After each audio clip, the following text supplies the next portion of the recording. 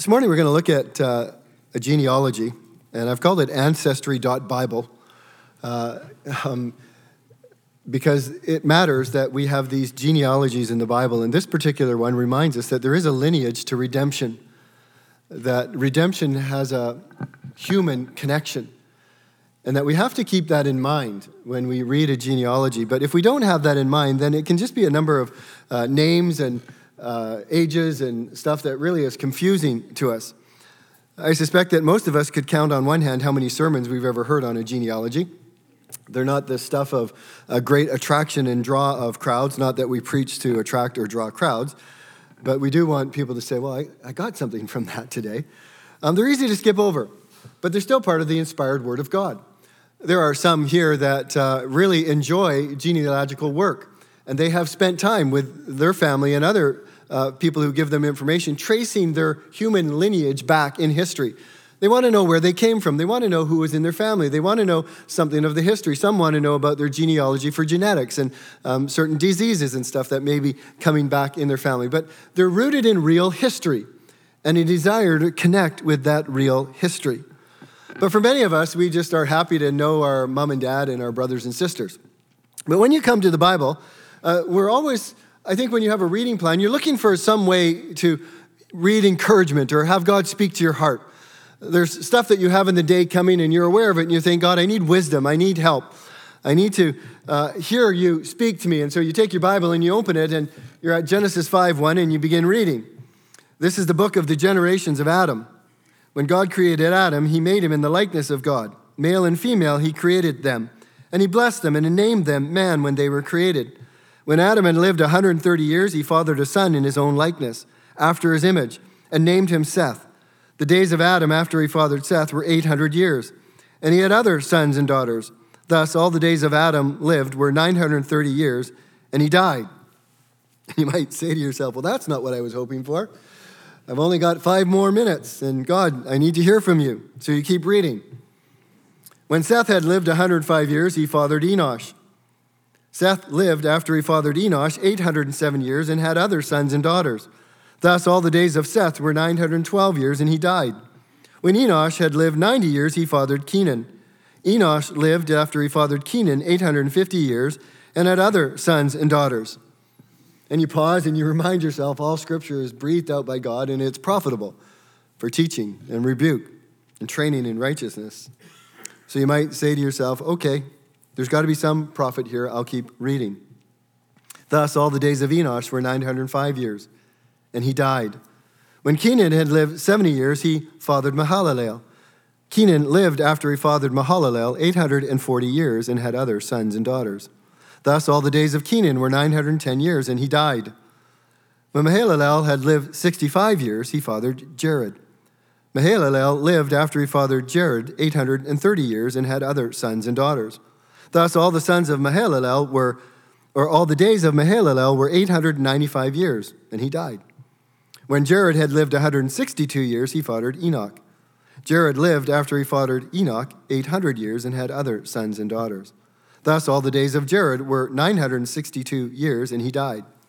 When Enoch had lived 65 years, he fathered Methuselah. Enoch walked with God after he fathered Methuselah 300 years and had other sons and daughters. Thus, all the days of Enoch were 365 years. Enoch walked with God, and he was not, for God took him.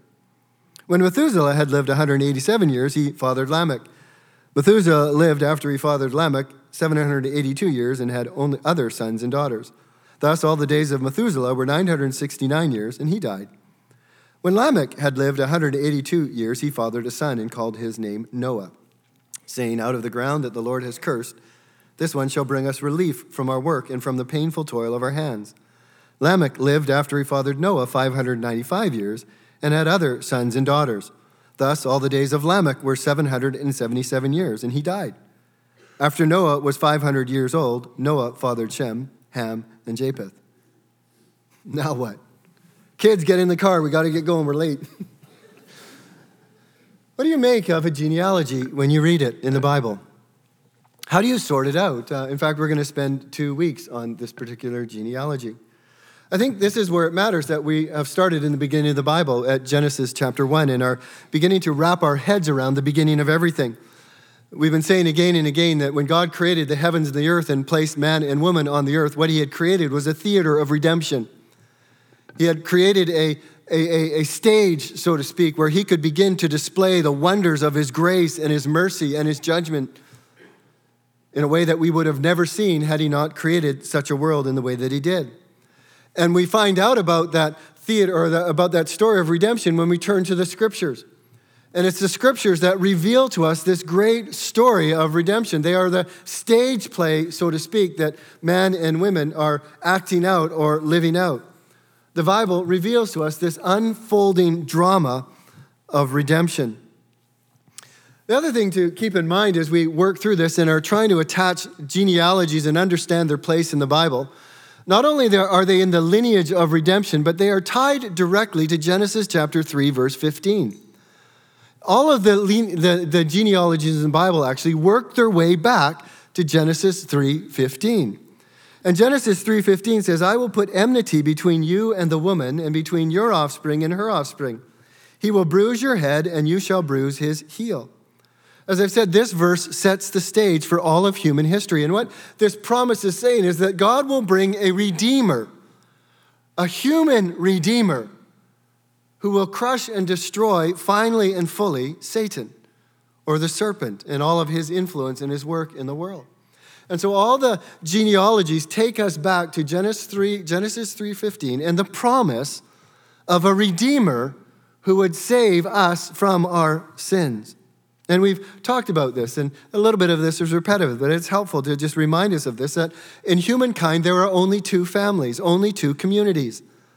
There is the community of the serpent, the offspring of the serpent, and there is the community of the woman, or the offspring of the woman. There are only two communities in all of human history.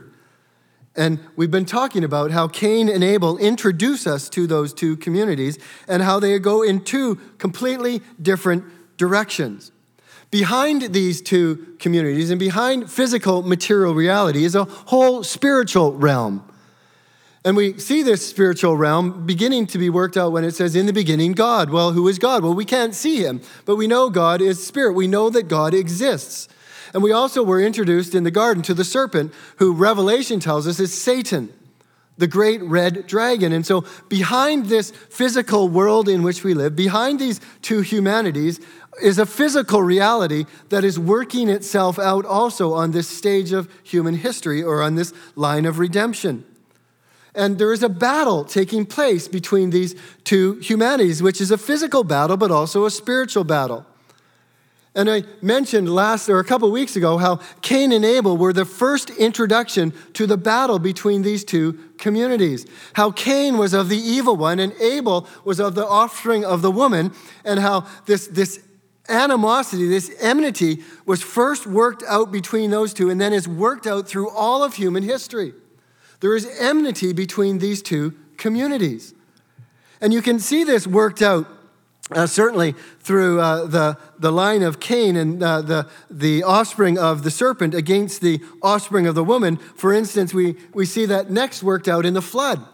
And before the flood, as we go into the flood, this promise of God in Genesis 3:15 of a human redeemer is hanging by a thread in one family and tied to one man, Noah.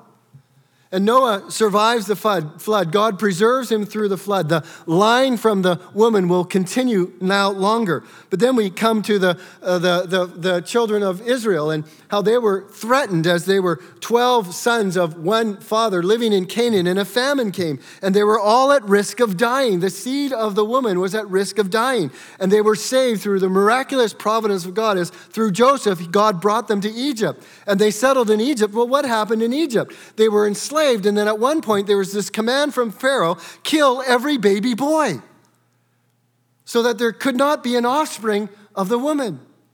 And then we come to the story of Goliath, a serpent figure who wanted to destroy Israel. And then we come to the account of Esther and Mordecai and Haman, who had an edict, and he wanted to destroy every single Israelite, destroy the offspring of the woman.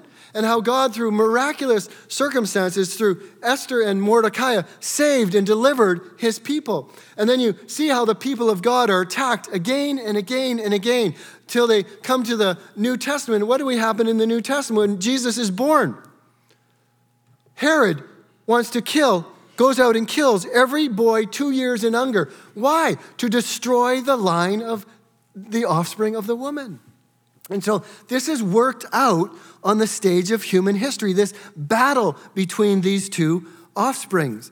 And so where do the lineages come in? Well, the lineages come in because God said, I will send a deliverer from the offspring of the woman. And these lineages keep taking us back to Mary again and again and again. Follow the lineage, and you follow it ahead, and you find a person, and you bring it back, and it takes us back to Adam. And you come to the end of the Hebrew Bible, and you come to the book of Chronicles. Chronicles is what ends the Hebrew Bible, the Masoretic text. And it's the book of Chronicles. The first 9 chapters of Chronicles are all genealogies, names. And they're actually rooting people in history. They're saying these people really lived in time and space. These people really lived on earth. And Chronicles begins by tracing the same genealogy back to the one that we just read. In other words, it's tying the people of Israel that had lived now through the ages of Chronicles all the way back to Noah, all the way back to Seth, all the way back to Adam. And then you come to Matthew chapter 1, and what's the very first chapter of the New Testament? It's a genealogy. It's a genealogy of Jesus Christ. And it takes, the very last line is Joseph, the husband of Mary, gave birth to Jesus, who is called the Christ. It's a unique conception, and we've talked about this over the years, that the baby that was conceived in her was there by the Holy Spirit. It was a divine work of God to combine the nature of God with the nature of man. It was a unique person. He would be called Emmanuel, God with us. And he will be a unique person in the sense that, or with a mission that he will save his people from their sins. And so it's not by mistake that Matthew begins with a genealogy of Jesus Christ that traces it all the way back to David, all the way back to Abraham, and which connects it all the way back to Seth and Adam, and finally to the Son of God. So genealogies matter because they root the promises of God in history. They say these are real people. This is the work of God against all odds, against all the oppression, against all the enmity. God has a man who will fulfill the promise of Genesis 3:15. And so when you read a genealogy, one of the things you can ask yourself is, will the people in this list, in this family, carry on the family lineage that will lead to the ultimate deliverer who will decisively defeat the serpent and all the effects of sin? That's why genealogies in the Bible matter. Does God keep his word? Will God send a human deliverer to redeem his people from their sins? There's a couple of things about this genealogy that I just want to throw out there quickly and then settle in on one particular phrase. We've talked about the line of Cain and the line of Seth. Cain is the offspring of the serpent. Seth is the offspring of the woman. As we looked at the line of Cain, they're characterized by the rejection of God. It might not be a conscious one, but they live away from the presence of God. They live outside the presence of God. They live without an awareness of God. There's no desire in that community to connect with God. Some of it's passive, some of it's aggressive towards God. But we read about how sin increased and multiplied in that particular line. And then we talked about the godly line of Seth, which we introduced last week and which is introduced here. And you see a completely different focus in their living. In the line of Cain, we talked about cities and about technology and about culture and about music and about the spread of sin. That's what characterized them. That's what they were known about. That's who that one community is understood by. But then you come to the line of Seth, and what do we read here? Nothing of technology, nothing of community, nothing of cities, nothing of culture. You read about a way of walking with God. Enoch walked with God. They're reminded that they were made in the image of God, male and female. We read of Lamech, who had a hope that God would free people from the curse that they were fallen under because of sin. We read of Eve when Seth was born, how she believed that Seth would be the fulfillment of the promise. In other words, that community's orientation is towards God. It's towards knowing God and walking with God and believing God's word and trusting in his promises. Two very different humanities. The humanity of Seth is characterized by seek first the kingdom of God and his righteousness, and all these things will be given to you. It's not that cities and culture and music and technology don't matter. It's that God matters more, and the kingdom of God matters more. Finally, and we'll say a little bit more in a couple of weeks on this, but when you read a genealogy, and particularly, well, anyone, but when you read them, these are real people in real time, in real history. These aren't just a bunch of names that are thrown together to make a great story. Just like you trace your own human genealogy back, you are looking for real people who really lived on this earth, and you're connecting yourself with them. So it is of these particular genealogies. These are real records tracing all the way back to Adam. Second, the genealogies in Genesis 5 and 11 are unique, particularly in the line of Seth, because they give us ages of the father at the birth of their first child and the ages of the father at the death when they die. There's an important thing being said here. After Abraham, you can connect people to times and places in history. Ages aren't that important. But when you go before Abraham, and certainly before the flood, there are no records that you can attach people specifically to a time and a place. And so God in his wisdom has given us their ages, and I believe these to be true and correct. So these are unique genealogies. So all of that for genealogies now. Let's move into actually some of the things that are said here. There's a phrase, a single phrase. You might have heard it over and over again. Verse 5, verse 8, verse 11, verse 14, verse 17, verse 20, verse 27, verse 31, and then of Noah in chapter 9, verse 29. And he died. A genealogy is about life. Reality is about death. And he died. It's not a positive thing, but it's a very real part of our world. And so I want to take just a few minutes and say 4 things about death. None of them are maybe a surprise to you, but it's important that we think about these things. First of all, we all will die. Don't pass over this. We're meant to feel the force of this. By the repetition of it again and again and again, we are meant to feel the weight of this reality. We will all die.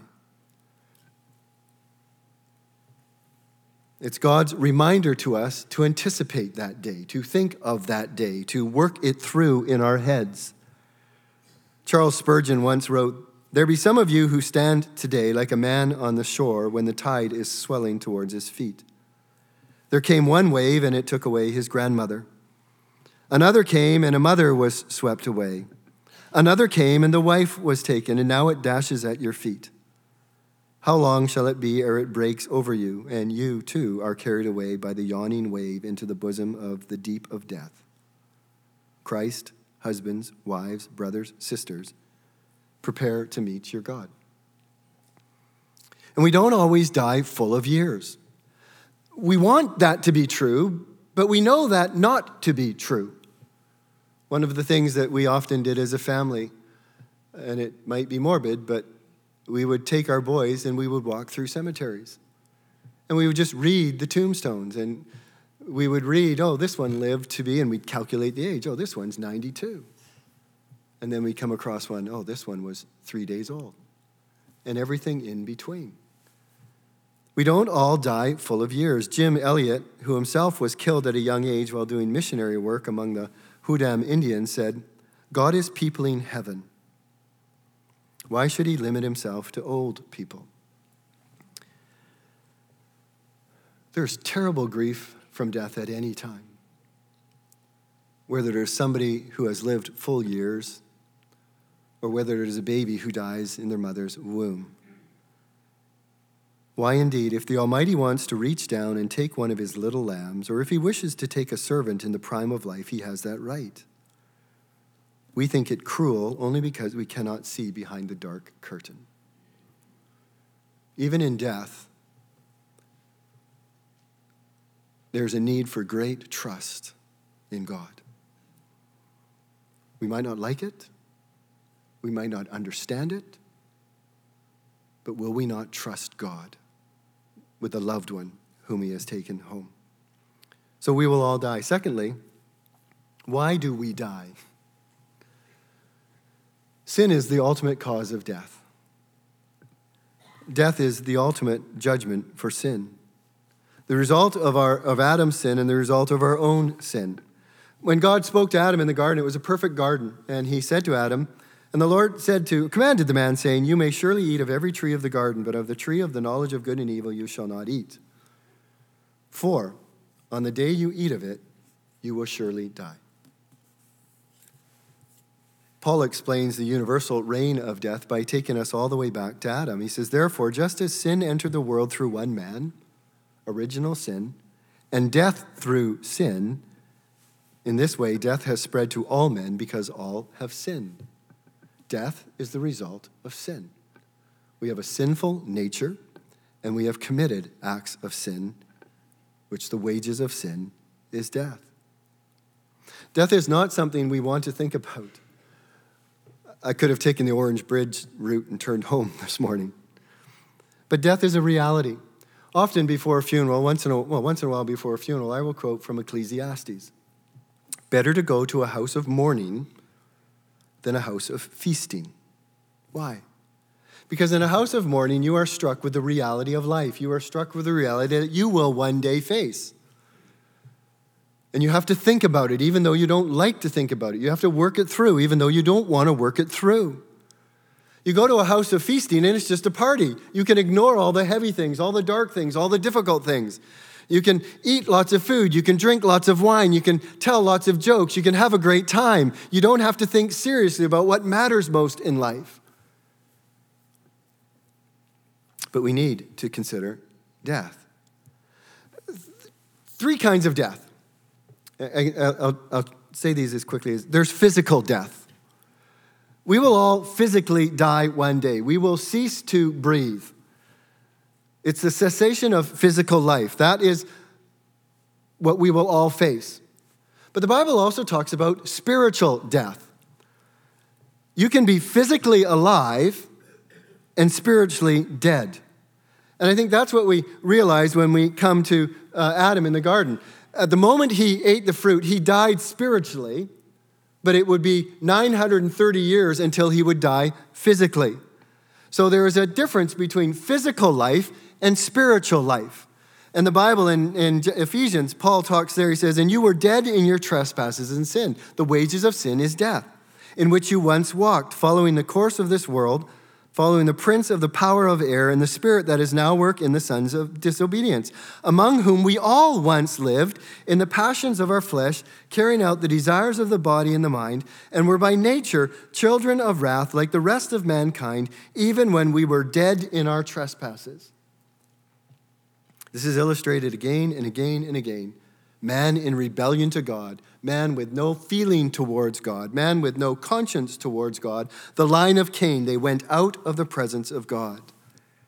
So there's physical death. There is spiritual death. You can be alive physically, but dead spiritually. But if you die physically while you are dead spiritually, then the outcome is eternal death. And the Bible speaks about eternal death as being separated forever, eternally from the presence of God. Revelation speaks of it as the second death. Those are the 3 kinds of death in the Bible. There are also 3 kinds of life in the Bible. Physical life, we all know that. All of us sitting here today have physical life. We have breath in our lungs. It is breath that is held in the hand of God. God sustains us physically in life. And so as we live, we worship him and we glorify him and we enjoy him. And he has set us in this world in such a way that in our physical life, we can come to know spiritual life. I'd encourage you to read Acts 17. We don't have time today, but there, God clearly sets us everywhere in this world throughout history, specifically so that we might find God. He is near to us. But then there is spiritual life. And again, you go back to Ephesians chapter 2, and it says, "But God, being rich in mercy because of the great love with which he loved us, even when we were dead in our sins and our trespasses, made us alive together with Christ." Well, this is what we mean when we talk about being born again. And the Bible says you must be born again in order to enter the kingdom of God. There must be, just like we are born physically to enter into physical life, we must be born spiritually to enter into spiritual life. And it is a work of the Spirit of God where he takes we who are dead in our sins and trespasses and makes us alive in Christ as we look to him for salvation. And God grants us spiritual life. And then there is eternal life. This is the future of all who are spiritually alive when they die physically. For God so loved the world that he gave his one and only Son, that whoever would believe in him should not perish but have eternal life. Life everlasting, life in the presence of God, life in the fullness of God. So that just as when sin reigned in death, so also grace will reign in righteousness, resulting in eternal life through Jesus Christ. And this is the testimony that God gave us, eternal life, and this life in his Son.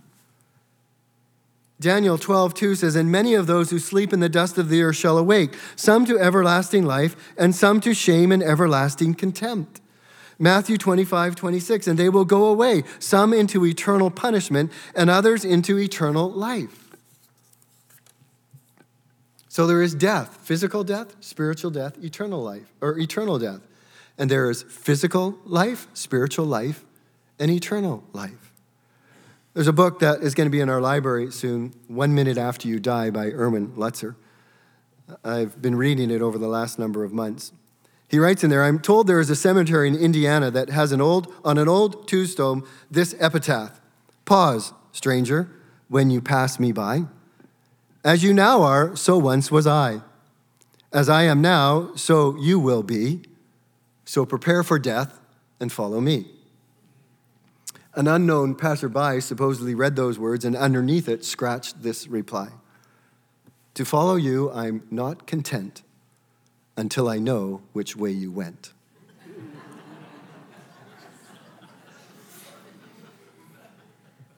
I don't think there's anything more important for us to consider while we have physical life than what will happen to us when we die. Two destinations. Many of us have taken vacations that we have planned for months and sometimes even years for. We get the destination in mind, and then we begin to get airfares, and we begin to book cars, and we begin to book bed and breakfasts or hotels. We begin to book tours that we're going to take when we're on those vacations. We spend hours and hours and hours and hours and hundreds, sometimes thousands of dollars planning that vacation. What kind of effort and planning do we put into reaching our heavenly, eternal destination? It matters that we think about eternity. It matters that we sit down with pen and paper and write out what it is and how do we get there. Map out a path laid out for us in Scripture. Know this, that our eternal destination is set while we have physical life. May God help us to think about this and take it seriously. Thirdly, death is a gift of grace. Follow me just a little bit as I work through this. I can't remember the book. I've got it on my shelf. I can picture it. I can't remember the title, but imagine being flawed, or imagine being your flawed self without time. Think about your temper, your resentfulness, your lust, your lies, your selfishness, your despair. Think about all the trouble that you have on the inside. Think about the weight of that burden. Now remove time. There is no end to this race. There is no finish line. You must struggle with that temper always, forever. You will be 700 years old, still a lusting leecher, weeping with guilt, a 1,000-year-old woman who can't stop her poisonous tongue. In the ancient myths, Tartarus is where the rebel titans were tortured forever. When they struggle or where they struggle to complete their tasks without any end, without any completion. Without death, without mortal time, this earth would be Tartarus. Mortality is a consequence of sin, or mortality is a consequence of sin, but it is also a gift, a mercy, a kindness, a grace. A fallen and corrupt human race with no end, dark burdens with no finish.